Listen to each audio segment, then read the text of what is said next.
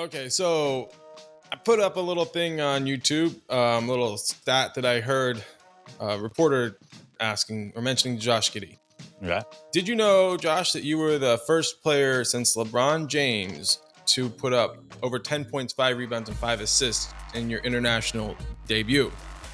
Which was true until another Thunder player went out and did the same thing right after that when Shai did it. So now we have two players, and it happened within hours of each other. And by the time I put that up, I didn't realize So, Corey. that Shai had also done the same thing. What do you have to say about that, Dave? Like two players putting up historic performances on the same team. I mean, that's why we love Josh, Giddey, and Shai. I mean, like, when it comes down to defending who we have on this team and defending whether or not we would trade Shai or Josh for a different player, it comes down to believing in who we have. And Shai and Josh are elite. They're elite because of their individual talented gifts, but together they're more powerful. And I think that's the thing about it is that I was talking to Jared, and him and I were going back and forth about some stuff, and he said something like, you were right about Josh, Giddey, and Shai Samuel, together, what's up, and Jared? how they play together and they make themselves better when they're playing out there. And I just love that, man. That's what team basketball is all about. But when you have What's two up, Robert? guys that complement each other's abilities, that's when you got something special. And Josh's ability to find the open person regardless, that doesn't take away from getting Shai the ball and shooting the ball at all. That's the thing about Josh. Josh can play his game and it doesn't affect Shai's game at all. In fact, it makes it Shai better at his game. And I love this concept of what's happening. I love it too, man. You can never ask for more on one team. But when you do think about what it might look like in previous versions of the Thunder, it takes us right back to 2010, FIBA, Russ, Harden, KD. But now we have international flair instead of all of them on one team. And I feel like a connection to Robert out there in Australia. I know so many people from around the world are joining us, and they have connections to these players. And now we're having connections to their international teams because, like, let's face it, we're seriously cheering for Australia and Canada at all costs in this tournament. And we talk about it all the time, probably too much, but like we don't identify very much with that USA team. But these other teams that understand team basketball and they put others before each other. Like, I'm not saying there aren't players in the Team USA. I like Tyrese Halliburton. I really like some of the guys on the team, but I like also Paulo. He looks good. Paulo looks really good. But in the end, I really identify to what's going on with Team Australia and what's going on with Team Canada. These up and coming teams, can't really say Australia is up and coming. They are, but they've been legit on the world stage for so long, whereas Canada is new to the world stage. But Australia is ready to take the next step. So there's so much going on, and we're all about that right now. Yeah, it's a beautiful concept that Sam Presti's put together, and we've talked about it multiple times on this podcast about it's no longer a USA game. Like basketball is no longer a USA game, and this happened starting in the 90s where it became more of a global game, but now we're seeing it in such a way that the impact is truly spectacular. This team is full of guys that are going to play for the national team next year, the year after. It's truly spectacular if you look at how many guys we will see in our system play in the Olympics next year. And I'm blown away. I'm blown away by what's happening around the global game. And again, Australia is in my opinion the place I would be sending any potential NBA player. The NBL is legit, and it's teaching young men how to be men. Period. I mean, take out that young part and just make them men. And it's so hard when these guys are coming out at 17 and 18 years old and they're trying to figure out life in general. And the NBL is an amazing place to help them focus on the game. So I love this, man. I love the action that we've been getting from Australia, and we've always gotten from Australia because of Josh Giddey and what he's doing. And like Robert's saying, people our age in Australia are in love with the Thunder, what Josh Giddey's doing there. But also like his kids' age. Like this is a cross-generational, cross the globe, connection that's happening. I always love talking about the last Thunder version, but I lived in Puerto Rico when the Thunder were right toward the peak of their powers, right? And when I would see people in Puerto Rico wearing Thunder gear, it made me feel like really, really proud of Oklahoma, of just everything, right? Mm, Because you're like, I'm in this place where not everybody speaks English, but we all know Oklahoma City. yeah, And that's what meant dude. so much to me. And I feel it's deeper. It's deeper. When I saw that thing, Josh Giddey's camp, and all these kids wearing his jersey, but right on the front it says Oklahoma. Like, Yep. I how know, much does dude. that mean to everybody? It means everything. Dude, I wear Oklahoma City t-shirts all around all the time. I just do. And for the first time since I started wearing Oklahoma City Thunder t-shirts, in the last 2 weeks, I've been stopped by people. All right. So the first stop happened in North Carolina. I was at a grocery store in North Carolina. This guy's like, Oklahoma City Thunder. Hell yeah, man. Hell yeah. And I was just like, fucking fan, like, but here's the thing is that like we sat there and he talked about the team and the young aspects. Like he's just, vibing about the team. And then I was here the other day, and a lady stopped me at the counter and was just like, "I love the Oklahoma City Thunder. Been a fan forever." You know, it's crazy, man. Like people are starting to feel it. Everybody knows that there's something different here. It has nothing to do with our podcast or anything else like that. It's about the fans in Oklahoma City Thunder that are honestly waking up right now and saying this team's special. This team was able to win how many games without Chet and with rookies as some of their best players? Like it's only going to get better. And I think that's what's so impressive is like it's everywhere you go, guys. Like the Oklahoma City Thunder when they first started and they first became good, it started everything out. But now it's going to be capitalizing on that because everybody loves the underdog story. Everybody loves the underdog story. Look at Canada. I mean, they're like one of the favorite teams to watch right now. They're destroying everybody, and everybody's like, "Can Canada win the first time they've been at a tournament for freaking ever?" Maybe, Maybe there goes maybe. that man. SGA, dude, he's looking great, and I would love to see SGA continue his international ascension. I think one thing that I've noticed about him is he plays the level that he needs to. So we need to see him against other great teams. We need to see him against other great players. Yeah. I want that SGA Luca matchup. Mm. I want that SGA versus, well, I mean Canada versus Australia. These are the ones It's that like I'm dying for, man. So we saw unfortunately, we saw Australia lose. I did mm, not get to see the game. I've seen a few highlights, but nothing comprehensive like on the other ones. I know yeah. you were up at 4:30, 3:30 Me, my time. me, Jared, and George, man, we had a good night That's right. or good What's up, morning. Chase? What's up, buddy? It was amazing. I got up, right? I was like 5:30. My God, the game's already over. Whatever. Like I pull out my phone and I noticed that there was still 3 seconds left on the clock. Yeah. So I didn't actually turn the game on. I just jumped on to see what happened. Or Australia was down by one. Yeah. And then I apparently Germany hit 2 free throws, and Giddey tried to get a shot off. That shot was it wasn't blocked, so I'm assuming he was fouled because the ball didn't really get to the free throw line or 3 point line. It was Absolutely. so. But what impressed me the most was Josh's determination Mm. to win the game all the way through the buzzer and Yep. begging the ref for the call. Oh yeah. And when you saw him like That yamming on passion. people, Yeah, dude. dunking on people, you're like, this guy actually has more to go than what we've already seen. Like Mm. his upside is still bigger than we can imagine right now. Absolutely, man. And all right, Steve Thomas, man. I wanna address this real quickly. First off, thank you. Living in Tulsa, but a proud Oklahoma City Thunder. Getting worldwide recognition for our state. Oklahoma is a great place to live and raise a family. Both Mark and I were raised in Oklahoma. We married our wives that were born and raised in Oklahoma as well. We 100% agree with that statement. It's a great place, an amazing opportunity, and it's growing so quickly, the state. So definitely stay tuned for that. I'm pretty stoked for that. So, Steve, thank you for stopping by. Jay, what's up, man? But I want to go back to, what we're seeing with Josh Giddey is that passion, that desire to do something better. He wants to be better and he looks better. And the thing about it is that when push comes to shove and you're starting to understand what you can do, this is, I mean, they've got to beat Japan on Wednesday. And that is going to be a crazy difficult game. I mean, it might be tomorrow. That's going to be a crazy difficult game. That's not going to be easy. You got a home team right there.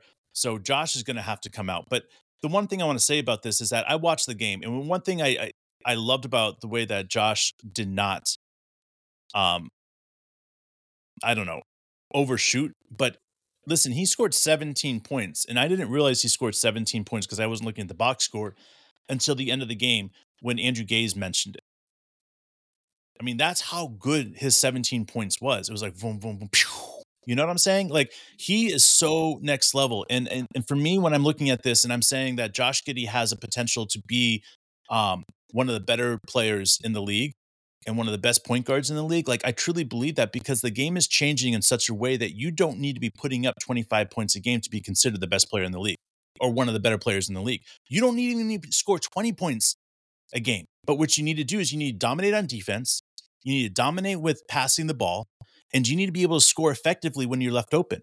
And if he can do those things, he's going to be considered one of the best point guards in the league, period. Jay says we're gonna get Australia versus Canada if Australia takes care of Japan tomorrow. So that game starts at 6:10 a.m. my time, 7:10 East Coast time. In Yes. Australia, Japan. But then after that, at 8:30 a.m., we have Canada, Latvia, and Latvia is looking good. So good, dude. So Bertans. I'm pumped. Like this looks like we have a double header back to back, 6:10, 8:30. Yes, dude. Listen, that's 4 hours plus of being like broadcasting straight. So Yeah, I don't dude. know how much of that you can take, bro. But I'll try Man, to be here for as much as I can be. I know I have to drop my kids off at some point around there, so we'll be juggling that in. But I guarantee you, I will be there as much as possible because it's important for me, man. Mike's got some noise going on there. Holy Um, cow. France is out. I can't believe that, Moani. It's insane to me. Like the fact is that France, I mean, no matter what happens now, they're out of the opportunity to get there. And to me, that's like that should be a massive disappointment for France. Like they should automatically look at this and say, this is not good. You know, like yes, they have a lot of young talent coming, but man, getting bounced after the second game of the tournament. Well, I know what you mean. I know what you mean, but like France is like they had a really tough draw, bro. Yeah, you're right. I Like got it. like who'd they lose to for their second game? Was it Latvia? Yes. Like that's my point. Like we're gonna see how good Latvia is coming up, but like I feel like if you're in a situation like France and you've run into two very good teams, yeah, you got to be able to beat Latvia. But like, do you really think that like didn't they lose? Didn't Canada beat France? That was the first big matchup. So like, do you think France was about to beat Canada? It didn't seem like it. No. And Well, traditionally, that would have been an easy game. hmm. Now it like you're facing an elite Canadian team all of a sudden. And the best part about all of this is like like the Olympics are right around the corner. And usually it's 2 years away. So we're really starting to figure out what the hell is going on with this just in time because all of our Australian friends and friends from France and all around the world, they understand like this international game a hell of a lot better than we do. So we're always asking for like guidance. We're like, why is this not happening? Or what was that call? Or one of the obvious ones was France and Canada. France didn't really call timeouts, and I just kept being like, what's going on? Like this run in the NBA, you'd see 3 timeouts be used, and it's just like there's not that many timeouts. Yeah. The game moves at a different pace. The quarters are So different. So fast. I really appreciate everybody, helping us figure this out. Yeah, and obviously it's one of those things where FIBA is like just the taste, you know? It's like just the tip. And I think that's what's so exciting about as we're moving forward here is that uh seeing these guys play on different teams for their individual countries is amazing. But I cannot wait until they're all in the Oklahoma State Thunder uniforms, playing out there, hustling, doing the things that we know that they can do. I mean, even Bertans, man, he looks so solid right now. First game, he shot 6 for 7 from 3-point range. Like, listen, if we get ready to ball like Bertans can play, and he's shooting, 5 or 7 from 3-point range for us in some of these games, man, like, man, it's gonna be huge for us. Like, it's Yeah. gonna be huge. And people are like, "Oh, yeah, well, Mike Muscala this, Mike Muscala that." But if you have somebody that can shoot as deadly as Bertans can, it's over, man. Like, it's just over. Like, you can spread the floor. I mean, think about it. If Kaysen can hit someplace around 40, right? You got Jay Will, right? Someplace around 40. You've got Isaiah Joe, right? J Dub, very efficient 3-point shooter. You know, Bertans, you just keep on spreading out. You see what I'm saying? Like, Yeah. and then you have somebody like Josh Giddey that drives to the lane and he makes 3 or 4 people collapse into that lane because that's what he does. Look at what he's doing in these competitions at FIBA. Like, he is driving to the lane so fucking hard, people can't stop him. And he's accelerating at the right time and finishing over people's heads. Like, he's not going out there and putting insane amount of points, right? But what he's doing is he's being incredibly effective because when he drives down that lane and he gets the ball, right? And he brings the ball down and then he brings the ball back up, right? People start leaving their feet and people start collapsing. That's when he's able to find everybody else that's all around him.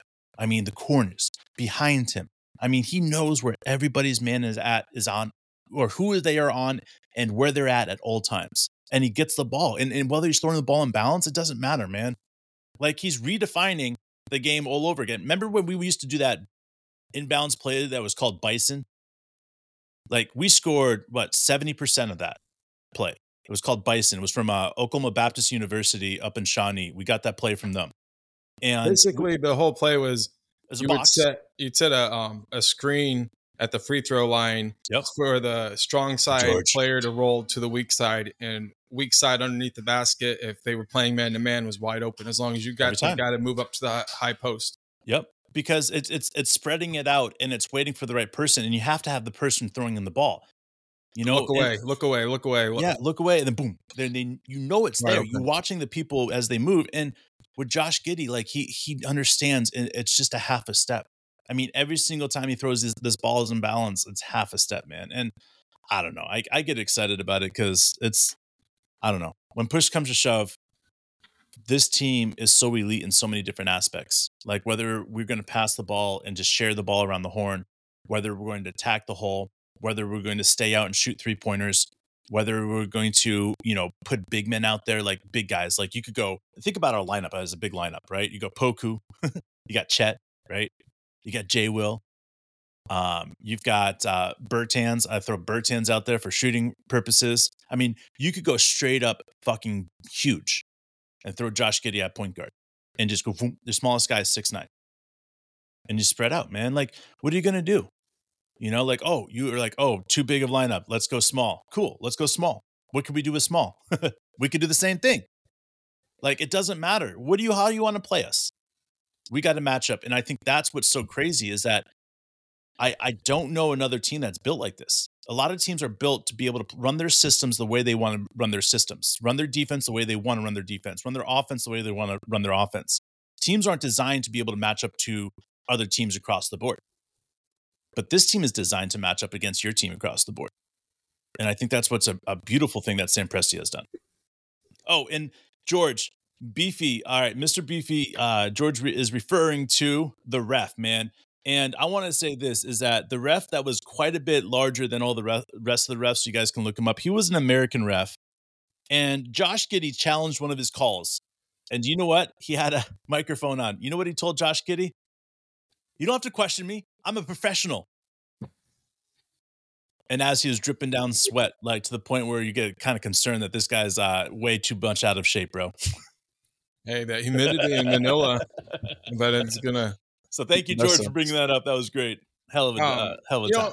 And overall, just getting a chance to watch each one of these players go to their international teams and make an impact in a different way. And then, we've heard, we've heard them talk about that they've improved the way that they use the Thunder players on their teams based on Coach Daigneault's offense.